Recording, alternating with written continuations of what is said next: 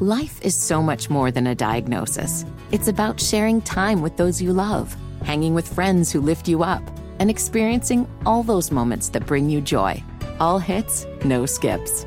Learn more about Kisqali Ribociclib 200 milligrams at KISQALI.com and talk to your doctor to see if Kisqali is right for you. So long live singing to the oldies, jamming out to something new, and everything in between. The Consumer Price Index, also known as the inflation report, came out earlier today, and once again, things are moving in the wrong direction. Inflation remains up 3.7% year over year, more than double what it was when Joe Biden took office, and core consumer prices, stripping out food and energy, are up 4.1% year over year. And again, those things, when you do include things in the food aspect that Americans are consuming, when you bring into account the American food staples, bread, eggs, cheese, pork, beef, dairy products kind of as a whole, etc., those are often in some regions double the price they were just 2 or 3 years ago. And you're seeing people walk around in some grocery stores that are paying $2, $3, $4 for a loaf of bread. And it's ridiculous. It is insane. And these have become the averages that Americans are dealing with. And yet the Democrats think they've scored some kind of a major victory. It is the most Ministry of Truth nonsense that I have ever heard. Watching the corpse that is Joe Biden stand up there with a Joker-like smile on his face and talking about Bidenomics. It really is a Joker-like smile. It's creepy and it's laughable because since Joe Biden took office, overall prices, up 17.7%. Food prices up more than 20%.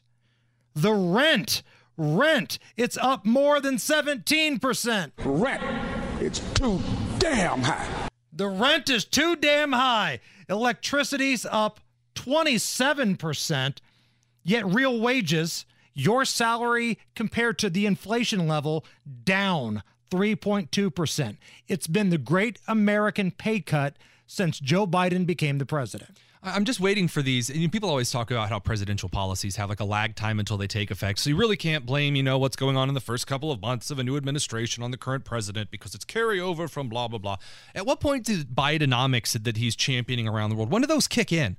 Because what it looks like is that every one of his policies has crippled every facet of American industry. Again, UAW workers, when I was in Detroit, blue Democrats were telling me that they were likely going to vote blue except for the presidential ticket in 24 because they said, yeah, Trump may be an a-hole, but at least when he was in the office, I had money in my pocket and food on the table. So let's go back to real wealth, which again is the salary that Americans bring in compared to the inflation level.